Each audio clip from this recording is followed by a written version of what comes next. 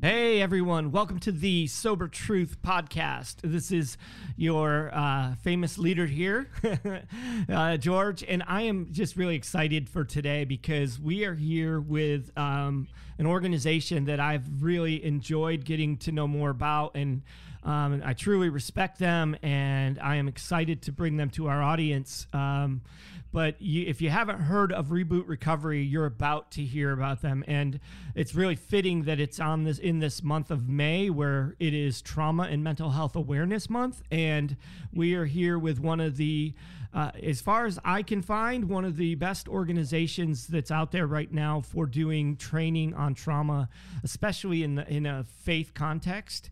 There is not a lot of organizations that are even attempting this, let alone doing it as long as they've done it and as well as they've done it. So I'm really excited to let you get to know one of the co-founders, Mr. Evan Owens, and his story and where they're at today with Reboot Recovery. So Evan, welcome. Man, I'm super excited to be here. Thank you for the invitation. And I'm sure everyone who's listening is like, oh, great, we're going to listen to talk about trauma and grief and shame and regret and all these awesome uplifting topics for the next 40. Someday I just want to be on a podcast where I talk about like sunshine and rainbows the whole time, you know? Yep. So, but unfortunately, that's not what I was called to do. So it's all good. Yeah, it's funny because if our listeners pretty much already expect that from me, so nice. Yeah, nice. Yeah. If you weren't depressed before the podcast, you will be afterwards. That is so true, man. If you weren't depressed before, there's a good chance we can get you depressed. We can get you there. We can get you there. I did a live stream last week with, Britt, the co-author of the book that we have coming out, and by the end of the live stream, I had her in tears, and she's like, I don't know why I'm crying right now. And she's like, I just talked to you and I'm crying. I'm like, well, it's par for the course. Yeah, exactly. Exactly. Yeah. And I actually did a interview with Death to Life Revolution, which is one of the premier online suicide prevention websites that made for teens and young adults. Their founder not too long ago, and we had the same sort of topic that we're not the sunshine and rainbows people, you know. I was actually mentioning to him, he's like, when the book comes out, you really need to get out and speak and do a lot of speaking. I'm like, well, I'm usually a one and done speaker. People don't ask me back a second time. They like what I have to say and they think I say it well, but it's like, okay, that's a little depressing. We're gonna get somebody else in here. Where's Joel Osteen when you need him? So yeah, man. But just so welcome. I am so honored that you're here, and it's so funny because it was just, months ago when I said to Cole, who works with me, I'm like, man, take a shot. Here's this organization. I really respect them. Just, they're pretty well established. Take a shot and see if they'll talk to us. And so, it's funny if you look at the emails, we're like, please talk to us. It's Yeah, we're a pretty big deal. I mean, have you noticed I got a fake plant here in my podcast? That means you've made it. Pretty big. I've made it, man. Yeah, you've made it. If you have a fake plant, it's like a miniature palm tree or something. I don't even know what it is. There you go. So yeah, you've arrived. Evan, tell us about you. Give us the bio story of Evan Owens. Oh my gosh. Well, it's being made into a Hollywood biopic, I'm sure, because it's that riveting. So I think let me just start here. Let me start with the end. What Reboot Recovery does. Let me start there because that'll kind of explain my story. Reboot Recovery is a faith-based organization that empowers everyday people to lead trauma healing courses in their community. And all of our programs, we have hundreds of locations around the world. We have, English curriculum, Spanish curriculum, Ukrainian curriculum, all this kind of stuff. And it's amazing to me that if you look back just a few years in history, not even that long ago, the idea of peers, everyday people being able to help somebody with mental health, being able to help somebody through trauma was seen as irresponsible. It was Yeah. seen as reckless. It was seen as sort of dangerous almost. But we really had this deep seated belief that authentic, loving, trusting community, that common sense care, that people being in your life for no other reason than that they love you and that they care about you and that they're in your life, that those relationships truly could heal. And that's what we've done. And so we're mobilizing kind of the largest peer-led response to trauma and suicide ever built, and it's going really well. And God's sending workers of the harvest to come alongside of us and Amen. join us in this effort. And it's super cool to see how so many people are taking their pain, they're recycling it into purpose, and now they're helping other people. My background was I actually came from the music world. I was a musician growing up and went to college for music and became a songwriter. And then after epically failing at that, I decided to go work for this little tech startup. And this technology company at the time was building websites. For those of you who are listening, who are under the age of 30, websites didn't always exist. We actually had to, this was like Yeah. a new thing back in the day. And so we were building websites, and through a series of crazy events I won't get into right now, I ended up becoming the CEO of this company. And it was pretty fantastic. We were an Inc. 5000 company, fastest growing inner city companies in America. I mean, just this really cool, this neat thing that was happening.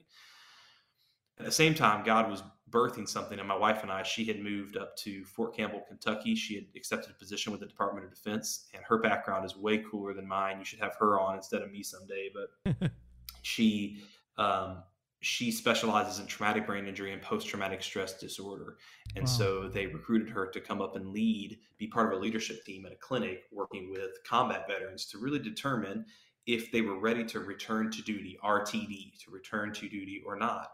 And so these conversations that she was having often ended up sort of leaving the realm of occupational therapy and moving into the realm of faith and spirituality, and questions about why do bad things happen to good people if God is so loving, all these kind of questions. And that was really the genesis of her and I inviting people into our living room, having conversations. I'm running the company in Nashville, she's doing this, and then all of a sudden now in the evenings we're having these little micro groups having conversations about that intersection where faith and trauma collide. And that was the genesis of really what changed our whole life and led to what I do today. When was that?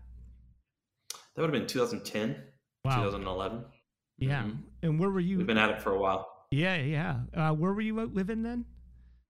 Nashville area. Yeah, we're still in the larger. We live in a little suburb of it called Clarksville, which is kind of closer to Fort Campbell, Kentucky, which is right on the border. Gotcha. And now let's Mm-hmm. talk about the really the progression of Reboot, because for me, I started the Timothy Initiative back in 2009, and that was this organization that works with men coming out of brokenness, typically addiction, and what we started as, okay, was not who we are today. And so we started as originally like this street level in the urban area where there was a lot of homelessness and drug addiction, and originally we weren't even homes. We were just going to be resources to help people get off the streets, but definitely not for our homes. And now today, here we are, however many years later, with 4 homes housing 35 men. We have the Sober Truth Project, which deals with mental health and suicide. We have all these other organizations and outreach and resource centers. So it's been this like really cool transition from one thing to the next thing to the next thing, because it's really been God leading along the way. I see where you guys are at today, and I definitely we want to hear today about where you're headed in the future, but you didn't start off here. So you went from Right. your living room to... Yeah, it's been quite a journey. So, like I said, we started off with our living room with some, lukewarm spaghetti and an open heart and an open mind. And it's pretty incredible that through that season of time, um, we would spend, I'm not exaggerating, we would spend 3 or 4 nights a week sitting across from people or groups of people, just listening and asking questions about their trauma and about their lives and about their stories and what they were feeling and how they were handling this. And one of the most common questions I get is, well, what qualifies me to do this work? Did I go and get a degree in am I a clinical psychologist or whatever? And it's kind of interesting because for about 4.5, almost 5 years, every single week, 4 or 5 nights a week, I was sitting with people learning sort of the spiritual roots, if you will, of trauma, these wounds that happen to our soul.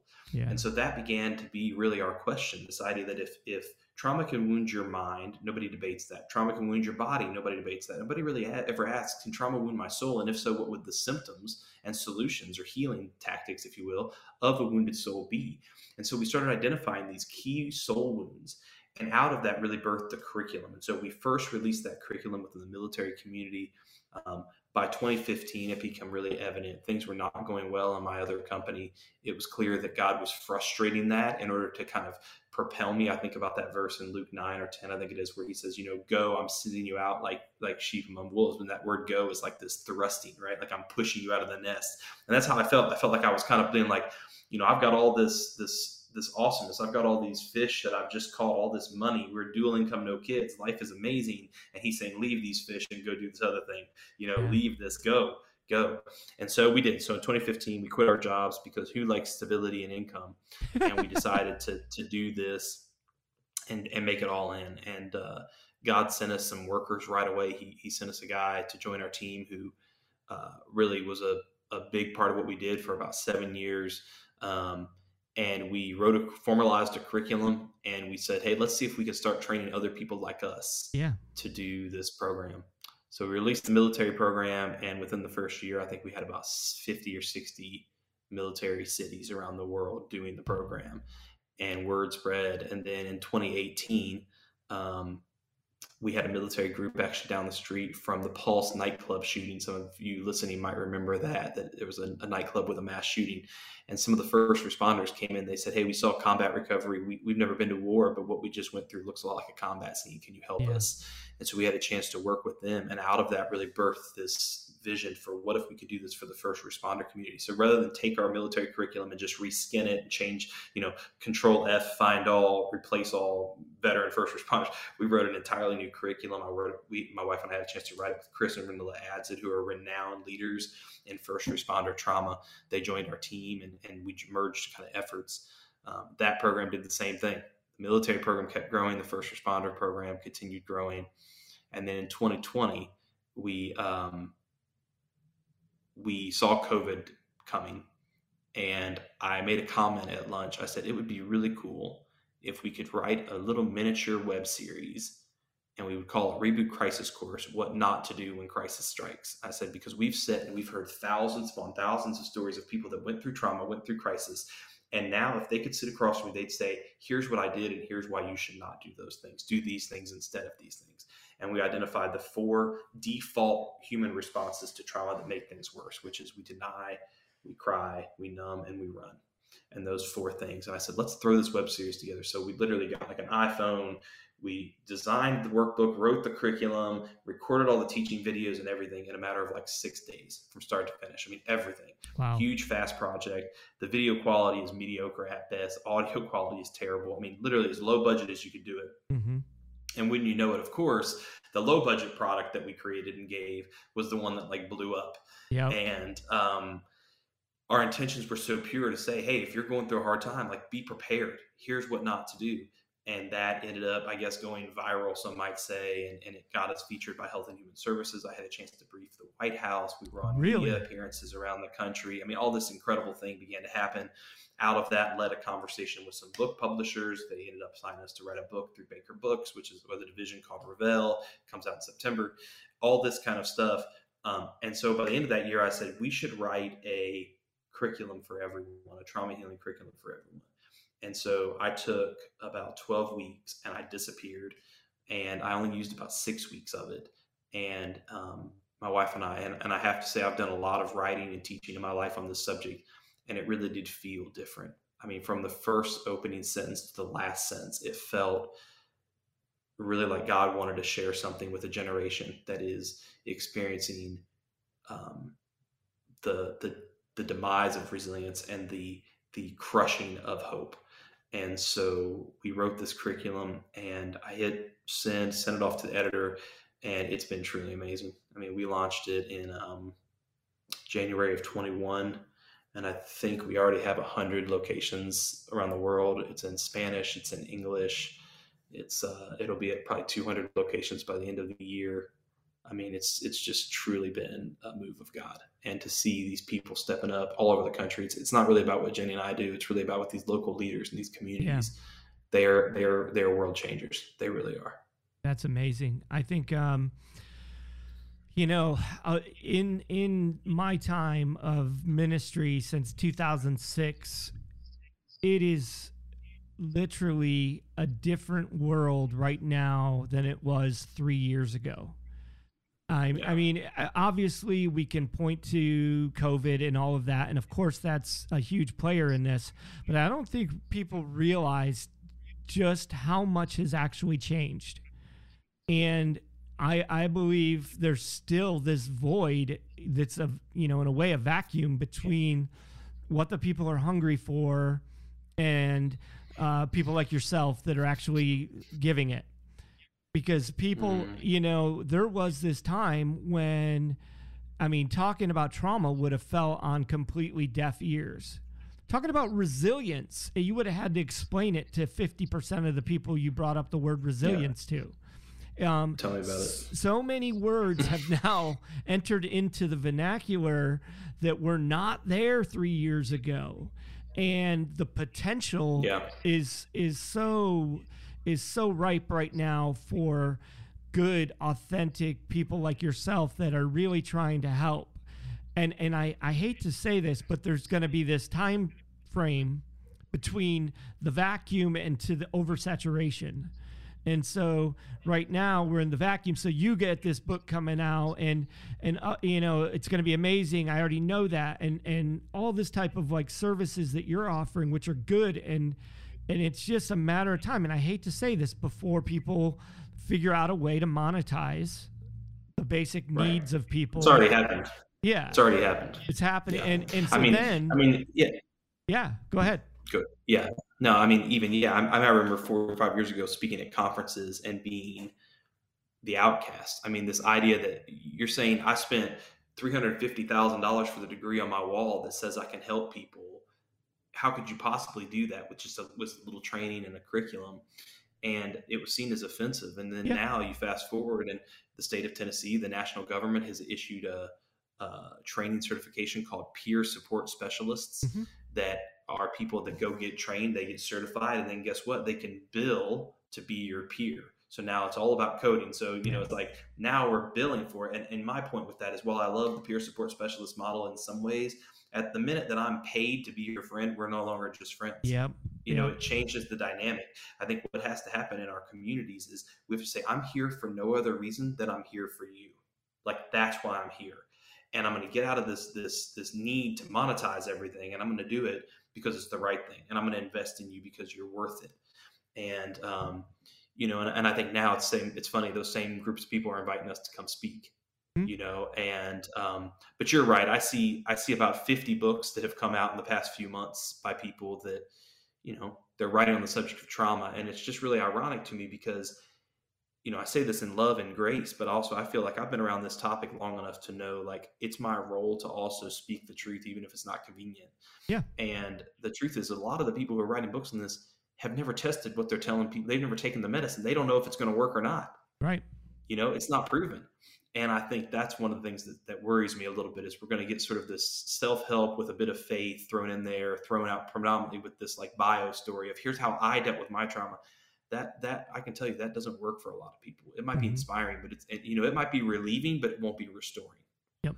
And I think that's the big risk.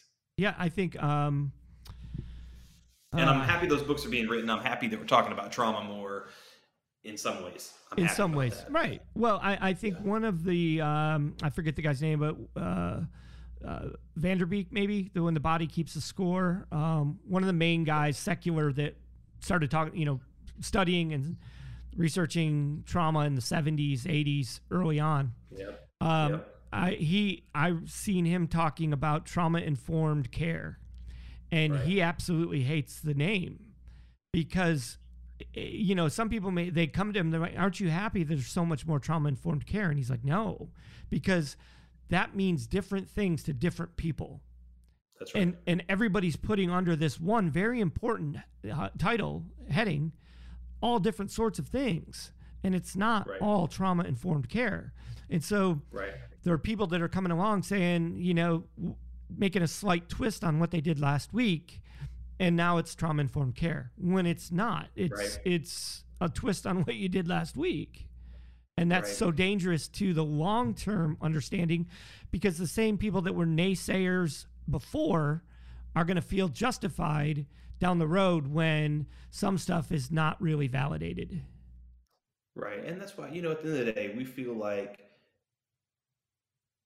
our local leaders, when someone is personally invited into an opportunity to heal, that's unique. It's not about Reboot's ability to mass market. It's not about our ability to become influencers, because I don't want that. It's not our ability to sell the most books. That is not what we are trying to build here. What we're trying to build is a completely decentralized, local community solution to trauma, where people who love you, who work at the same jobs, who live in the same communities, shop at the same grocery stores, play in the same ball teams, go to the same churches, can reach out to you and say, hey, let's talk, and I'm going to be here for you before the conversation, during, and after, whether you accept what I have to say or not. And that is something that I don't care what the clinical world wants to do, it can't do that. It can't, because the healthcare business cannot love people the way that I can love you, or the way that you can love me. And I think that's the part that's Christ's love on display, and I think that's where we see. But to your point, the word trauma is also interesting. If I was to go to my dad and say, hey, Dad, tell me about a traumatic experience you've had, he would probably talk about something in Vietnam, or he would talk about, maybe the miscarriage they had. But that'd be about it, right? I mean, he would have a difficult time coming up with anything else. And he may not even call those things traumatic. Yet, if I was to go to someone who was 17 today and say, tell me about a trauma you experienced, they would have a list of 50 items. And so one of the things that I've really witnessed, and I've done a lot of research on this, is the clinicalization of everyday language. That previous generations looked at difficulty, they looked at suffering, they looked at challenges in life as part of life. Now we look at it through a new lens of mental health care. We look at it through the lens of something that we don't deserve, we shouldn't have to put up with. Right. This is an inconvenience that we should be able to avoid. And so therefore, anything that's unpleasant to some degree, to a certain percentage, and everybody's percentage is different, becomes a clinical problem. And there are anxiety disorders. I want you to hear me if you're listening. Like, there are clinical issues with anxiety, clinical issues with depression, clinical trauma. There's all these real things, right? And I want to validate that fully. And I am pro the mental health industry. I'm pro mental health providers. I'm married to an occupational therapist, for Pete's sakes. But I also think that on the flip side, there are people now who have over clinicalized language for the sake of money, for the sake of billing, that it's gotten in the way of helping people who have truly experienced trauma. That, when you say like, oh, something bad happened today and it was just super traumatic, it's like, no, it wasn't. Like, let's be careful. Let's be sensitive to the language that we're using.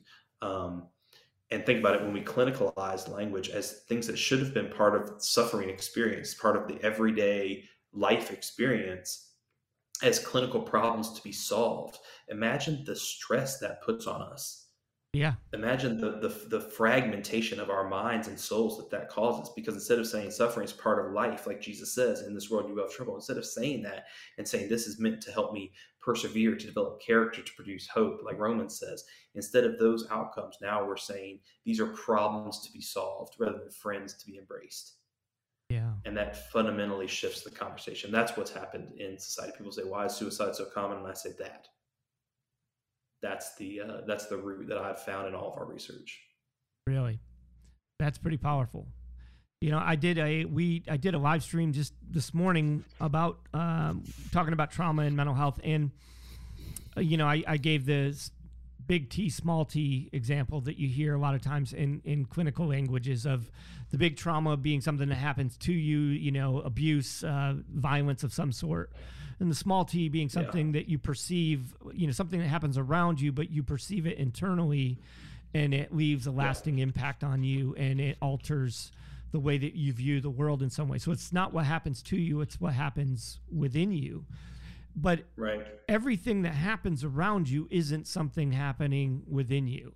And when we over clinicalize the language, then everything is this small t, and it's actually not. And that does take away from our ability to, hey, yeah, this situation happened, but this is meant to make me more resilient, which Right. is what the interesting thing I've found in my studies is poverty.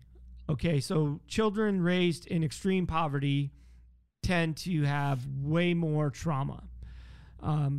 Because of obvious reasons, right? There's not multiple parents in the home. There's not enough money to put food on the table. There's lots of people living in one, all that stuff. And so lots of trauma can happen. More trauma happens to, especially big T trauma happens to a person living in an inner city in extreme poverty. But the interesting thing I found is long term, if that person is to make it out of that situation and go through trauma in the future, they are more equipped to handle that trauma than an upper middle class person who had trauma happen as a child and then once again as an adult. Because within them, internally, the resilience is still there from what they've overcame in the past.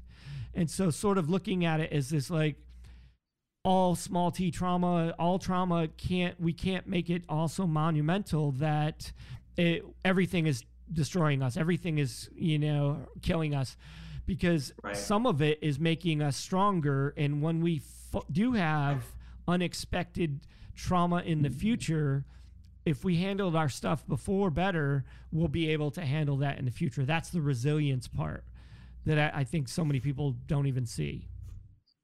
Yeah.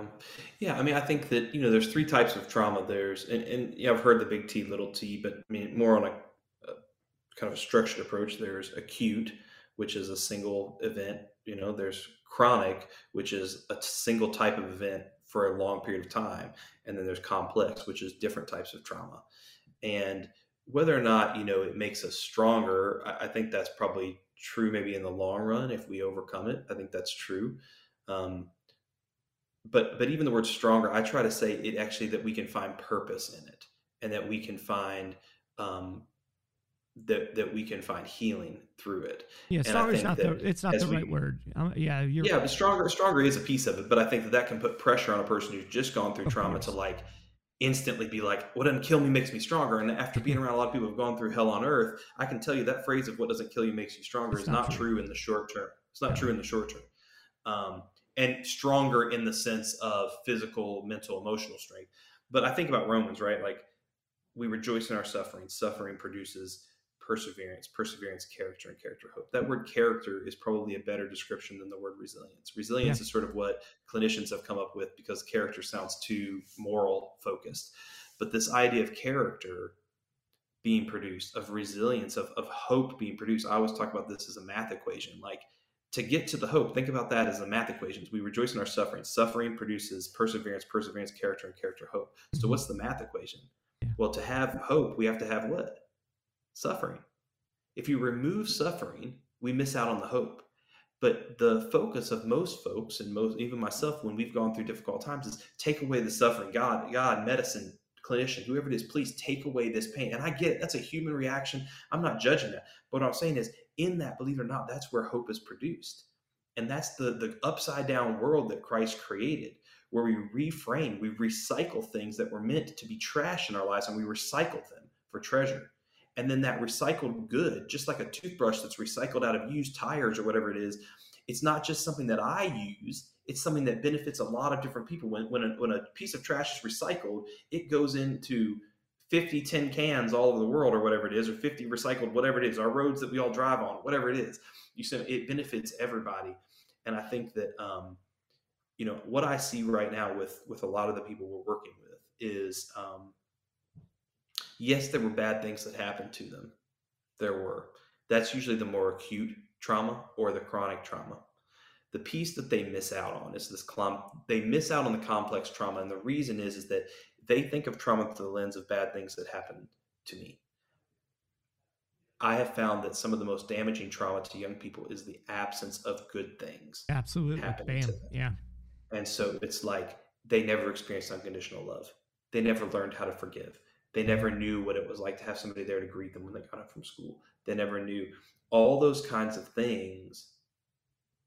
That's where we learn character. That's where we learn what right looks like. And that's the heartbreaking part for me, is a lot of the things that we teach are not earth shattering to somebody who grew up in a socially intelligent and a socially emotionally intelligent home. But a lot of things that we teach, people have never heard them because no one told them. Right. And if no one tells them, how can they know? And, and I think that's what they may not accept that from a preacher. They might not accept that from a doctor, but they'll accept it from somebody who really loves them as their friend, who they look up to. We were talking about that just before, where there's actually studies that show, I believe in counseling 100%. I go to a counselor. I saw my counselor earlier, or just yesterday, but there's studies that show that, a counselor is actually no more effective than a trusted, loving, compassionate friend that sits and has the ability to become attuned with what you're going through, that is authentic, that is consistent, hearing you out, not giving, just random advice, but just that person is just as effective as a counselor, because a counselor is paid. It's a brief moment in time. You walk into an office, you're inside those four walls for an hour, and maybe they give some really great advice or explain to you some concepts that you don't understand, but it's all head knowledge, and you still have to walk out into the world, and you don't actually have a relationship with that person outside of that office, and you're not even supposed to ethically. And so you need people that are actually in your life to reflect the knowledge that you've learned, and so that's that person that you go through life with. Right. No, that's so good. And I mean, I think that, the cool part about what we're seeing too in this trauma healing community that we're launching all over the place, I think the neat part too is the long-term solution of it all. Like, there's this idea that, most people can't afford to attend a mental health, to meet with a clinician for very long. Once their insurance hits 8 to 10 appointments, they kind of run out. Some people can afford that weekly meeting, but a lot of us can't. And so because of that, I love this idea that Reboot's also serving as a really great before and after care solution to the clinical solution. So great, go do your 8 appointments your insurance cares for. Go do that inpatient thing that you need. Do what you need clinically. We're here for you beforehand. If there's a wait list, we're here for you afterwards to say, hey, you're going to be part of our community when you come back for as long as you want to be part of our community, because we're here for you. And I think that's the cool marriage between the science and the faith, and sort of the blending of those two things that's happening, that I think is just really it's just really special. I'm really grateful to be a part of it. Yeah, I think it's a beautiful thing that you're doing, and we're so aligned in so many ways that you don't even realize. Where I'm sitting here thinking, a big part of what I'm trying to do with the book that's coming out this summer is basically what you did with trauma, where letting people know in the world that you don't have to be a drug addict to understand how to walk with a person through their addiction. You don't have to be an expert on that. You don't have to be an expert on the same things that you talk about with mental health and suicide prevention. It's really about just being the people that Jesus called us to be when he said, love your neighbor as yourself, love God with all your heart, mind, and spirit. It's like, it's spelled out for us, but it's not that I'm an anti-AA or anti-NA. It's just that I am anti the word anonymous, because it's done so much harm to people. I would never take away a addict or a person's agency to remain anonymous if they felt like they needed to. But what I do come against is the rest of the world uses that as a reason to not get involved in walking with people through whatever it is they're going through. You're supposed to be anonymous. There's a group for you people over there. And it kind of alleviates responsibility on the rest of the world to actually recognize their part in how a person ended up the way that they ended up. And the truth is, we need each other to heal. We need each other to live a full life. And so coming, out of anonymity and walking into this fulfilled life that Christ died to give us is part of the gospel. It's part of what Jesus, really called us to. And so many people just want, it's just natural instinct to want to keep, this group over here, that group over there, and not have any responsibility in between. But the reality, we're all responsible for each other to some degree. That's just part of living life in this world. Yeah. No, I think that's good, man. And I think I had never thought about the idea that the anonymous word. I had never thought about that. That's pretty cool. Yeah. Yeah, I had not thought about that before. I think that with what I do, I've had to get really comfortable being really outside of my element. Think about it. I'm a civilian, and my dad's a Vietnam vet, but still, imagine being a civilian walking into a giant cafeteria called a PX with thousands of people in uniform, and you're one of the only people not in uniform, and having to just walk up to cafeteria tables and say, hey, I don't know anything about what you've been through, and I know you look at me and think that I'm a loser, but I care about you. We're doing this thing called Reboot. There's free food, and we're going to talk about faith and trauma. Yeah. Do you want to come? And I think that God rewarded that boldness and that faithfulness. And I look back on it, and honestly, I'm in awe of the courage that the Lord gave me to do it, because I'm not sure I would do it today. That insecurity would probably overtake me, but in that boldness of the moment. And I think there's probably people listening who they felt that boldness of the moment where God's called them to say, do more than just sit in the sidelines and cheer people on. Get in the game. Don't be a coach. Don't even be a fan. Get in the game. And they felt that boldness, but they've been ashamed or worried. Well, I don't have the credentials. Well, I wasn't an addict. I didn't go through that. I went through some stuff, but I wouldn't call it trauma. Or, I'm not a cop. I can't help the police officers in town here that have been through hell over the last year. I'm not a whatever it is.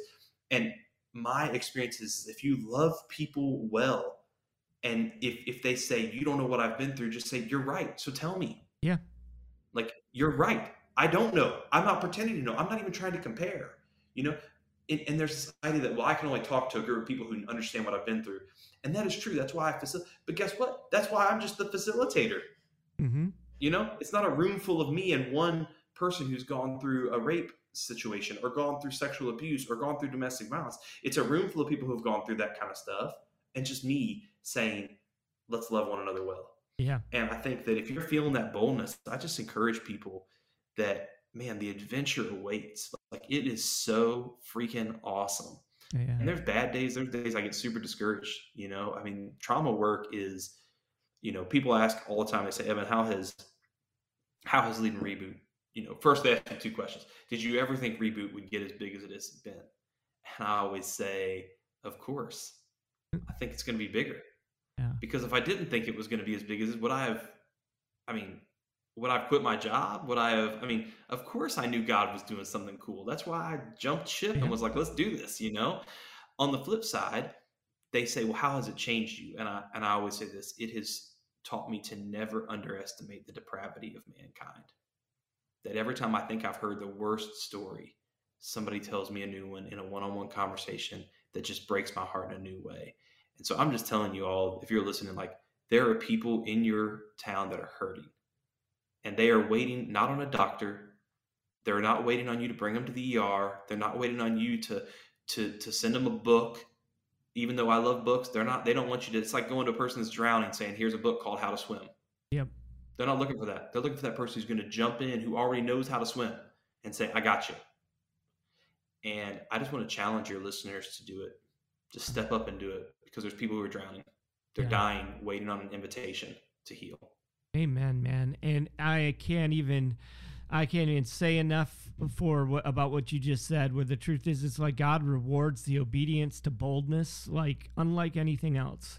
When he calls us to something that is so far out of our realm and we actually do it, it's amazing the adventure that God puts us on. I never in my wildest dreams thought my life would be where it is today. And it's all been because God sees me step into realms where I'm like, I have no position to step here, but God, and he's calling That's us it. to so much more. I've been telling, this has been this thing I've been on lately about the Garden of Gethsemane and how Jesus calls his disciples in the garden to pray with him and to stay awake. And, they fall asleep and he wakes them up and he says, can't you stay awake? Don't you pray with me? And they fall asleep again. Did we ever really consider, why was Jesus calling them to pray with him? Their prayers certainly weren't going to change what was about to happen. They certainly weren't going to make a difference in what was going to happen. So why? And I believe it's because he didn't want to be alone in his trauma. He wanted someone to be there with him to bear witness to his pain. And God calls us to those moments where you can't change it, you can't fix it, you can't do anything other than be there with that person in that moment, bearing witness for God to that pain. And that is this boldness that God calls us to when we are really working with people that are desperately in need of real healing, real care, real love. Right. Dude, that's it, man. And I just love your heart for that. I know your story as well. And just, I think that even, where you chose to live, we have a lot in common. I mean, we moved to an all military community, but yeah, I think that, there is you're right. There is a window of time where this trauma talk is going to be all present. However, sadly, it's not going away. Yeah. And, and I think that if Reboot was put out of business because we addressed all of the trauma that was needed and other organizations addressed it all, praise God. Yeah. But unfortunately, as long as mankind keeps sinning against one another, we're going to keep having trauma. And so, there's just, and I mean, you look, 1/3 of every college students right now, 1 out of 3 takes a daily mood altering drug to deal with the stress of life. Yeah. You've got second leading cause of death, ages 18 to 40, suicide, only behind accidental death and overdose. Yep. You've got the average life expectancy of American has shrunk for the 4th year in a row for the first time in human history. Not because we're not living longer and not because we're dying as babies, but it's because we're killing ourselves through addiction and suicide at such a high rate in the middle that we've swung the bell curve. And so, I speak at churches a lot, and my friend, Dr. Matthew Sleeth, he gave me this idea. And when I speak, I remember one of the things that he asks that I stole. So I want to make sure that he's the footnote here. Okay. I took it from him. Gotcha. He speaks on suicide, and he starts off his talk and he says, how many of you have encountered someone in your life who's dealt with suicide, or someone in your life who's taken their life? How many of you encountered suicide? And, 1/3 of the room, 2/3 of the room's hands go up. So he goes, how many people have ever heard a sermon or a talk in a church on the subject? Yeah. Never does a hand go up. And so the part that I'm excited about is it's time for the church to again, we offer something that's truly unique. We don't just offer relief. The world can offer relief. We're not in the coping business, and we're not even saying, hey, we're going to make your symptoms go away. That's false promise. That's prosperity promises. I'm saying you can live a life full of purpose and meaning and joy and hope and fulfillment in spite of those symptoms. Amen. You know how I know? Because we serve a man of such sorrows, And so I think that's the unique message, that if the church can reclaim its rightful spot on that mantle, right, of care, if the church can start being a lighthouse and a center of place for people who have gone through trauma, as a place that shames them, or that says, what I encounter all the time, big churches, they've got one pastoral counselor on the team who basically triages them. You come to him, he meets with you 15 minutes, and he refers you to an external secular counselor. Let's stop doing that. Right. Let's make that referral, and let's create a safe place for them in our church. Amen. Let's do both. Yeah. And that's what you and I are part of, man. That's why our work is so fun. Yeah. It's funny. I honestly feel like we have some, work to do together, where I think part of the world still doesn't even really understand the fact that the majority, anybody that is a hardcore drug addict, has went through trauma. Not all people that go through trauma become addicts, but every addict that is hardcore had been through trauma. And so we keep thinking men and women are just drug addicts because of choice. It's like, No, often it's trauma. Often the trauma may even be related to the same parents that are now saying, why my son or daughter can't get, sober. I don't understand. So there's a rebellion against listening to the whole trauma aspect of addiction. But when you talk about how you went through your phase with the military and then, first responders and then towards, just kind of everyone, I think you got another whole manifest of books coming out about how people in addiction have been through traumatic experiences to become addicts. And then in our addiction, some of the traumatic stuff that we did is the very same stuff that we can't let go of when it becomes time to try to get sober. Because a lot of us have done some really messed up stuff out there on the streets. Dude, that's the 4 things, right? We said we deny, which is we relabel. What happened to me wasn't really trauma. It was just my dad drank a lot, or he was a firm disciplinarian, or it wasn't really inappropriate touching. It was just maybe I should have been, whatever it was. We relabel. We deny it, right? We deny, we cry, which is where not that emotion shouldn't be, but that we have uncontrollable emotions. Because we're denying, we start having these bursts of anxiety, these bursts of rage, these bursts of things, because it's like food poison. I always say trauma is going to come out one way or another. It's going to come out, right? Yeah. So we either deny or we cry or we numb, which is where addictive behaviors come into place. And we've got a ton of people in the military, for example. I'll tell you what, they're not drug or alcohol addicts. They're work addicts. They're workout addicts. They are fitness to the point that they will neglect their friends, their family, their mental health, their emotional health, their spiritual health, because they just want to be jacked all the time.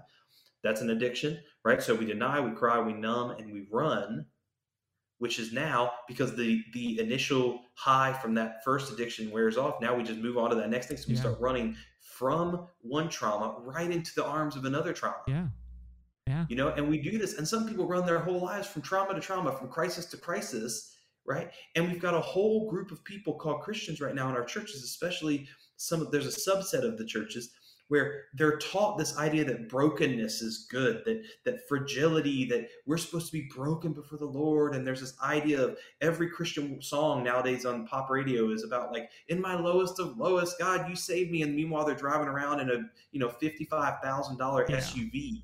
Yeah. And I'm thinking to myself, like, God doesn't want us to be broken. He wants us to be a blessing. Like, he doesn't want us to constantly exist in this place where we're so desperate for emotional and mental and spiritual health that we don't have the capacity to help anyone else. Right on. Like, yeah, we need to be surrendered, but that's different than broken. Yeah, absolutely. You know what I mean? Those are two different things. Two totally different things. Talk to POWs. They've surrendered because they had to, because they were being held at gunpoint. Not surrendered. They've been held captive. But they're not broken. They're still there. And so, I don't know, I just think that's one of the messages that worries me a little bit right now that I see in a lot of the new books coming out, is there's this almost glamorization of the attention-seeking behavior associated with I've experienced trauma. Yeah. And I see this on TikTok all the time.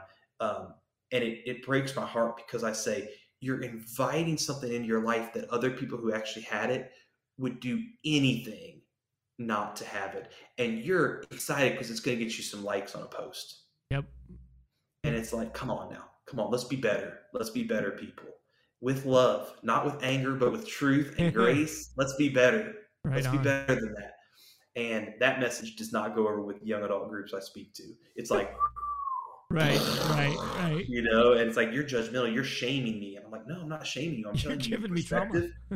Yeah, exactly. No, I've been told that sometimes. It's perspective, right? You've not lived long enough to really know trauma yet in some cases. Or if you have, then let's talk about healing it. But just saying, oh, woe is me, my life is terrible, look how bad I have it, that's not healing.